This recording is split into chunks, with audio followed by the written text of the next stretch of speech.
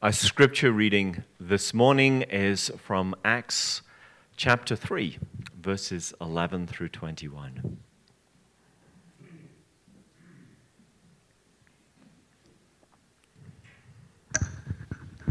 I'm reading from the book of Acts, chapter 3, verses 11 to 21.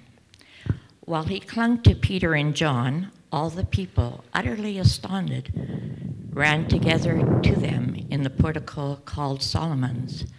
And when Peter saw it, he addressed the people, "Men of Israel, why do you wonder at this? Or why do you stare at us, as though by our power or piety we have made him walk? The God of Abraham, the God of Isaac, and the God of Jacob, the God of our fathers, glorified his servant Jesus, whom you delivered over and denied in the presence of Pilate when he had decided to release him. But you denied the holy and righteous one and asked for a murderer to be granted to you, and you killed the author of life, whom God raised from the dead. To this we are witnesses. And his name, by faith in his name, has made this man strong, whom you see and know. And the faith that is through Jesus has given the man this perfect health in the presence of you all. And now, brothers, I know that you acted in ignorance, as did also your rulers. But what God foretold by the mouth of all the prophets, that his Christ would suffer, he thus fulfilled. Repent, therefore, and turn back, that your sins may be blotted out, that times of refreshing may come from the presence of the Lord, and that he may send the Christ appointed to you, Jesus, whom heaven must receive until the time for restoring all the things about which God spoke by the mouth of his holy prophets long ago. This is the word of the Lord.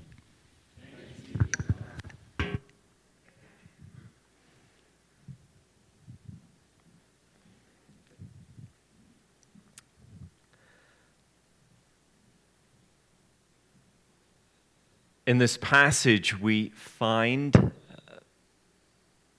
Peter going up to the temple in the afternoon. It was the time of the afternoon prayers. And so there would be many people that would be journeying into the temple courts in order to be able to pray. And on their way into those courts, beggars would line the entranceways, asking for alms, asking for help from those that were going in to worship. And that's what Peter found himself doing that day. And as he approached the man who was begging and asking for help, Peter turns round and says to him, "I don't have any gold, and I don't have any silver." And you can imagine that the man there was not best impressed at that point. I mean, Peter's kind of brushing him aside. And that then Peter, inspired by the Spirit, kind of sensing that God wanted to do something in that particular moment, reaches out and he says, "Whilst I don't have gold or silver, I will give you what I do have. In the name of Jesus Christ, get up and walk." And God's power was released, and the man found the strength in his legs, and he got up and went into the temple court, celebrating and praising what God has done. And of course, when something like that happens, the people who had just walked past this beggar suddenly are surprised and shocked. He'd probably been there every day. He was probably well known by many of the people. And so suddenly something had happened. And a crowd gathers wanting to know more and gives Peter this opportunity to share with them what's taking place, how this man was healed. And so he does, and he jumps in with this really positive, uplifting speech. talking about Jesus and reminding them and letting them know that it was their fault, that they rejected him, that they had him crucified along with the Romans. It really is not, when you read what Peter says, a very encouraging words. It really gets down directly to the reality of the need of those people who really had turned their back upon the message of God in Jesus Christ, that had been physically in that place, in that temple, only a number of weeks before.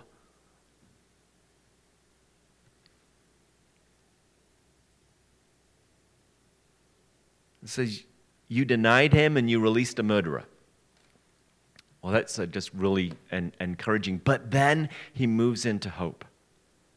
He then brings the message of the gospel. Because he says, whilst I know you acted in ignorance,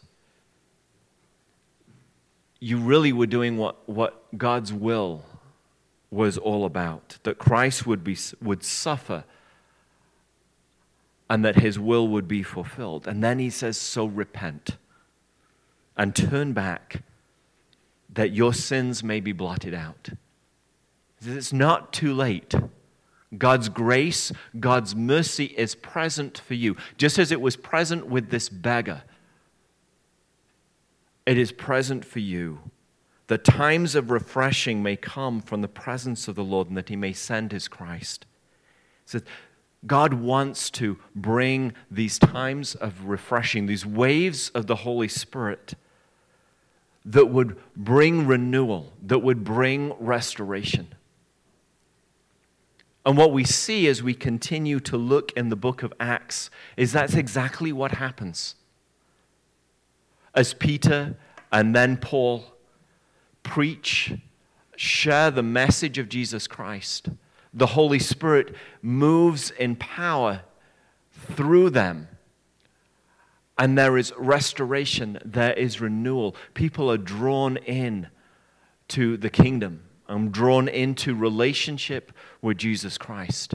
And transformation begins to take place that ultimately changes the entire world, that reaches into the very heart of Rome,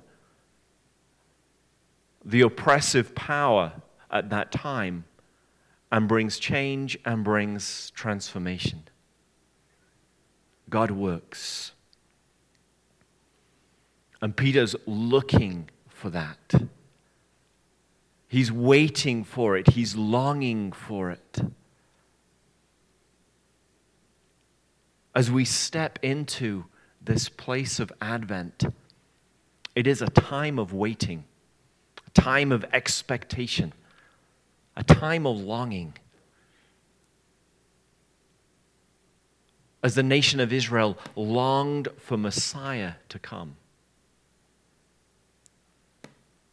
we long for God to move, to bring renewal, to bring awakening into our world, to speak life and hope and faith again into our society. We need that because as we look around, we see a world that is broken. We see a world which is divided. And even more so in the last couple of years, we find ourselves more and more polarized. At times afraid to share our opinion because it's just going to be distorted. But you know, when we look at Scripture and when we look at how God has worked over history, we see that this is nothing new. We go back to the book of Judges. There's this cycle that you see again and again of the people rebelling, really turning and forgetting God and really going and doing their own thing, becoming independent. I don't need you, God. And as a result of that rebellion, and let's face it, that's exactly where our world has moved. We say, we don't need God. It's all about me and all about what I want to do. And I am the most important, and you can't tell me what to do. We have become a people that are rebellious, a society that is rebellious, especially towards God. And the result of that rebellion then for the nations was always restitution. Always they would receive what they really were asking for. God's blessing would be lifted from the nation. And they would deal with the reality of their sin, with the reality of their brokenness. Really, the enemy would be able to come in and do whatever he wanted, creating further division and brokenness in the nation, until finally they moved to repentance and cried out to God, who would raise up a judge who we see again and again, empowered by the Spirit, would restore the land.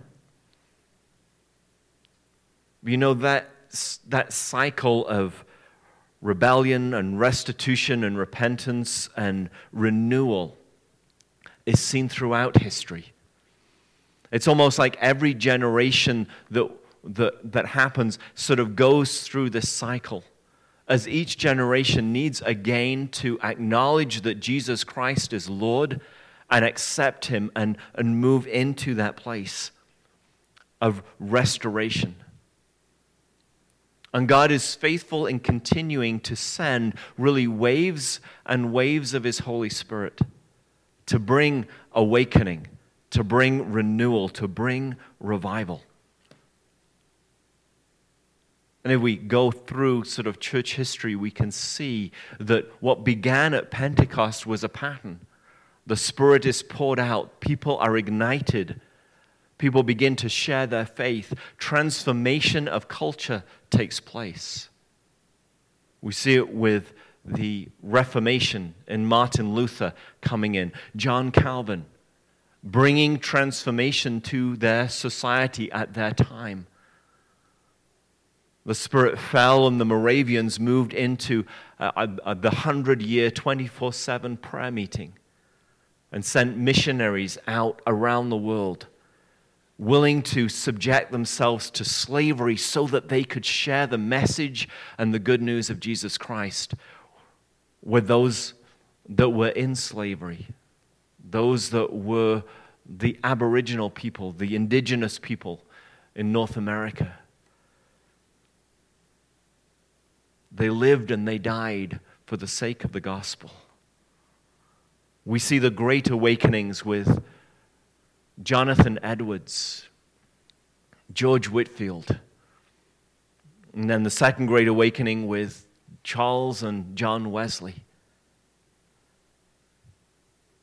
As God's Spirit was poured out in those places, God ignited moves of His Spirit.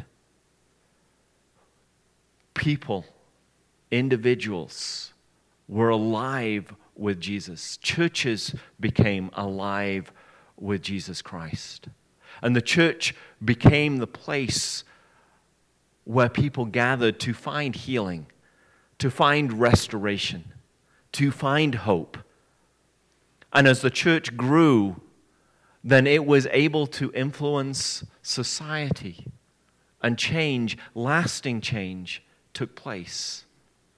Out of these moves of God, we have seen the abolition of slavery coming out of the Second Great Awakening with in the United Kingdom with Wilberforce and John Newton, the former slave trader who wrote Amazing Grace. God can work. And as we sit here, looking at our culture, looking at our lives, the question that we need to ask is, can God do this again? Can God bring revival to our world? You know, God's word says that He is the same yesterday, today, and tomorrow. And that means that if He did it in the 1700s, He can do it today.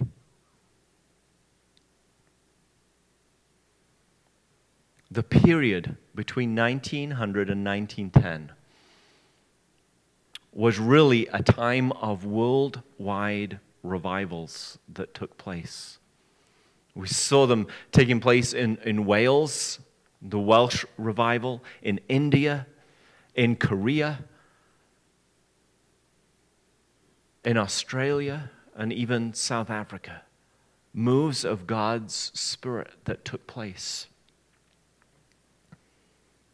When we look at the events that were taking place, we see that there were pioneers, people that went ahead of the revivals, really creating the space.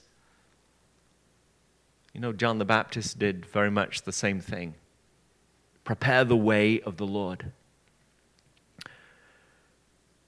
Between 1900 and 1907, a man by the name of R.A. Torrey, who was a contemporary with D.L. Moody out in Chicago, conducted revival services throughout the English-speaking world and also into Korea and China. Everywhere that he went, he focused on really three things in teaching. He taught on the need for evangelism and the need for people to be right with Jesus Christ. And also to do that work of being able to share your faith with those people around. To be able to look for spiritual hunger in people. And be able to respond and to step in.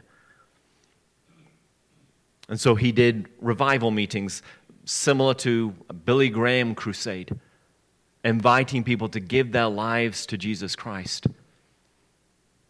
But then he also took time to gather people to teach them about the empowering work of the Holy Spirit, that they could be baptized in the Spirit, empowered to do the work of ministry.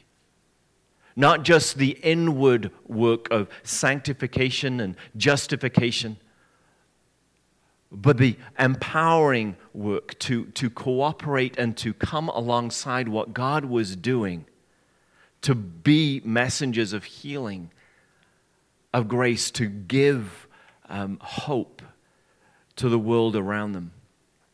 And then the third thing that he did was continually talk about the need for earnest prayer and intercession, for the outpouring of the Spirit that needed to happen.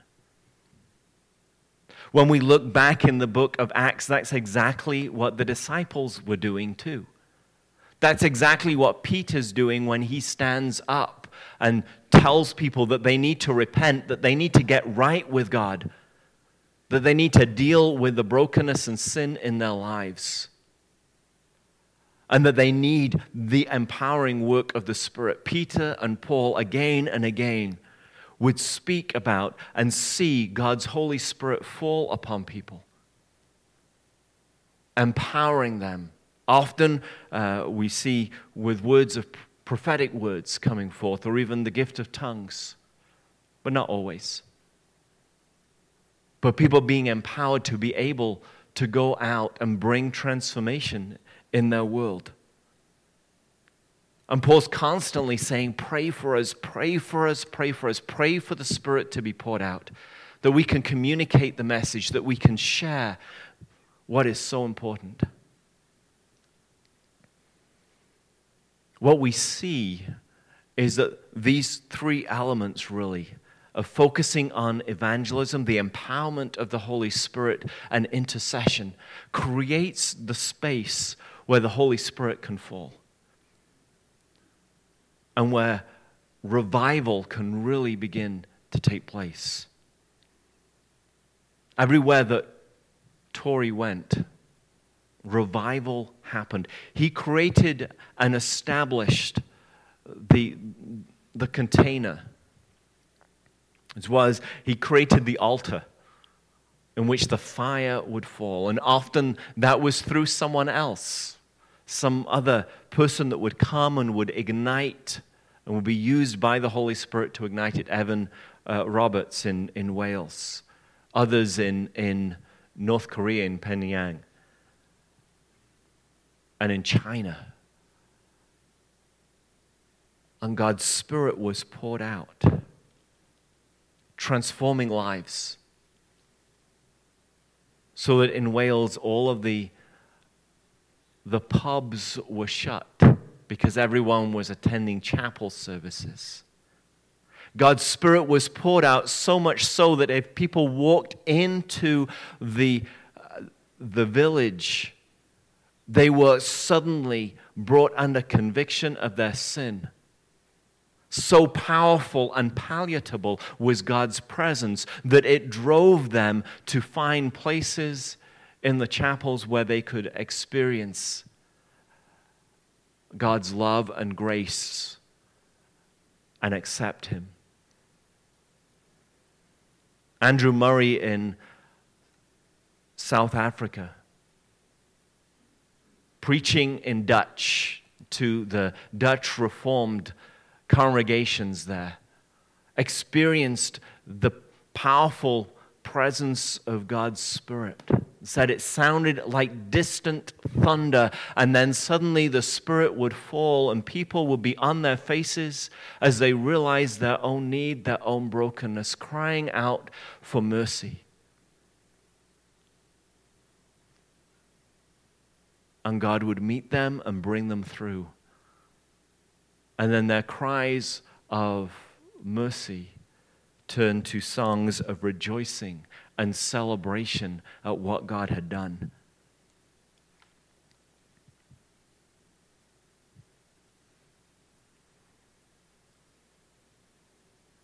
I think God is getting ready to do something in our world.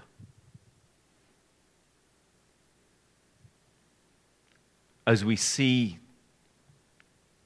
just the challenges and the struggles that we go through, the division and polarization that is all around us.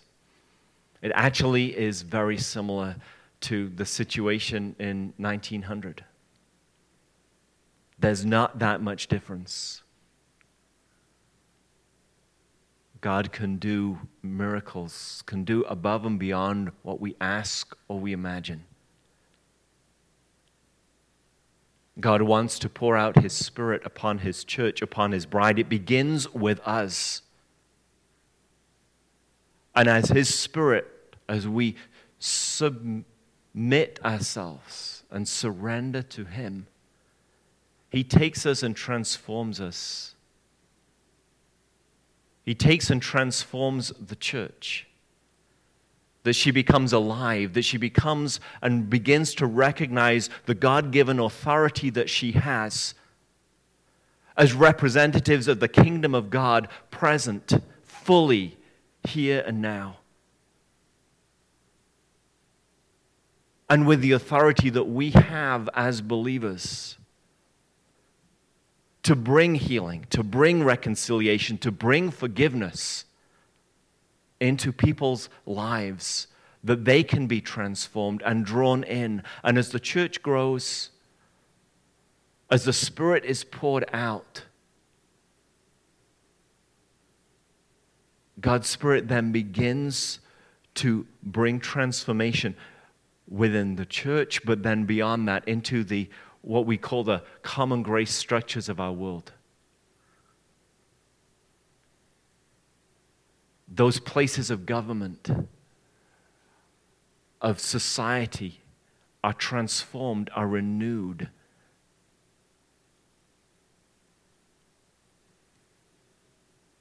That's what God wants to do. That's what we, as we sit in this time of Advent, can be looking for, waiting for. Advent is a time of waiting, but it's not a time where we just sit back and do nothing. It's not a passive waiting. like standing at a bus stop, waiting for the bus to come. It's active. It's the kind of waiting that you see in a restaurant where the server is constantly watching so that they can be present whenever there's a need.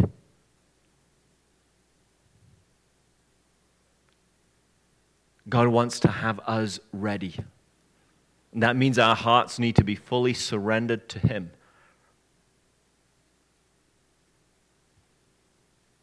We need to allow God's Spirit to work within us, to cleanse us, to heal us, to get rid of the brokenness that is inside of us. And as we become more and more surrendered to Him, allowing the Spirit to empower us to be able to do that work of evangelism, to be able to see and recognize spiritual thirst, and to be able to speak into it,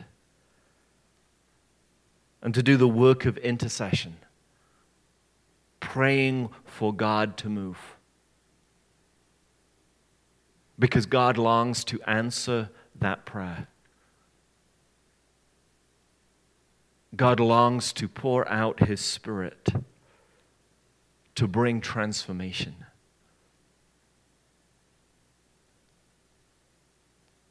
It begins in the heart, and it begins with us. Let us pray.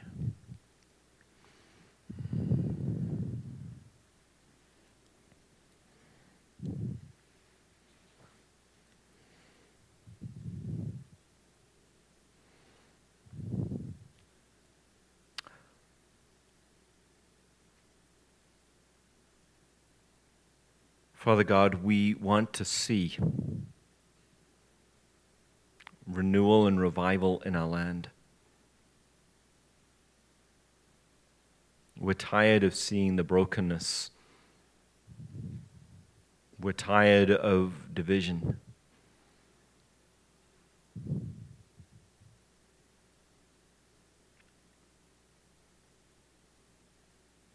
We're tired of seeing the effects of sin so prevalent.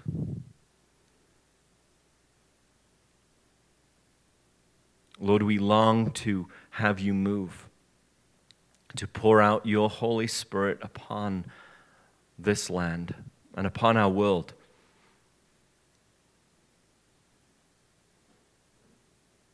We long to see your church ignited and filled and passionate with the love of Jesus Christ, showing mercy and grace,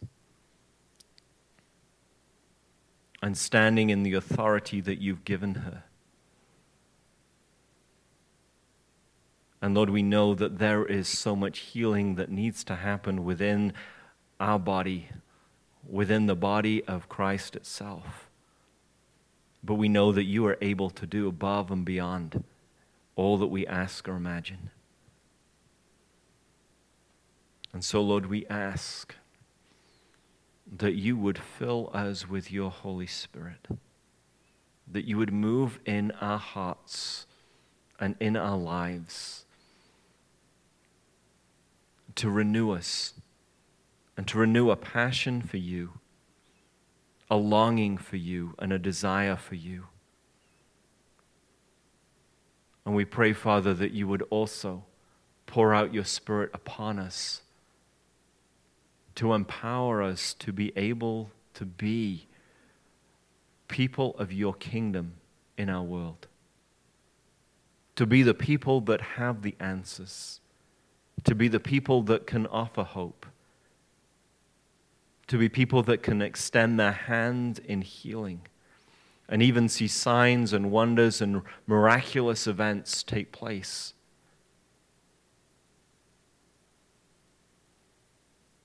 Lord, we pray that you will pour out your Holy Spirit upon us.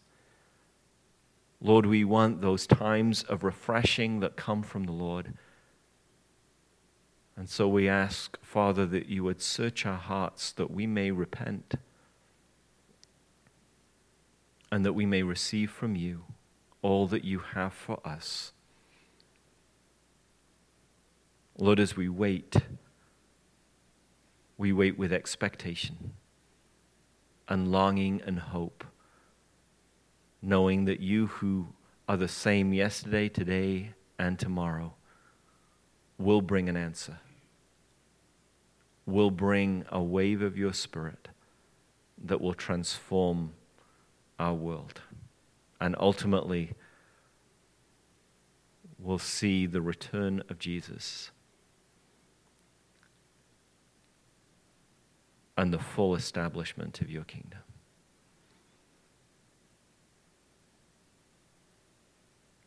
Lord, we long and we wait, and do so with you and in your power. In Jesus' name we pray. Amen.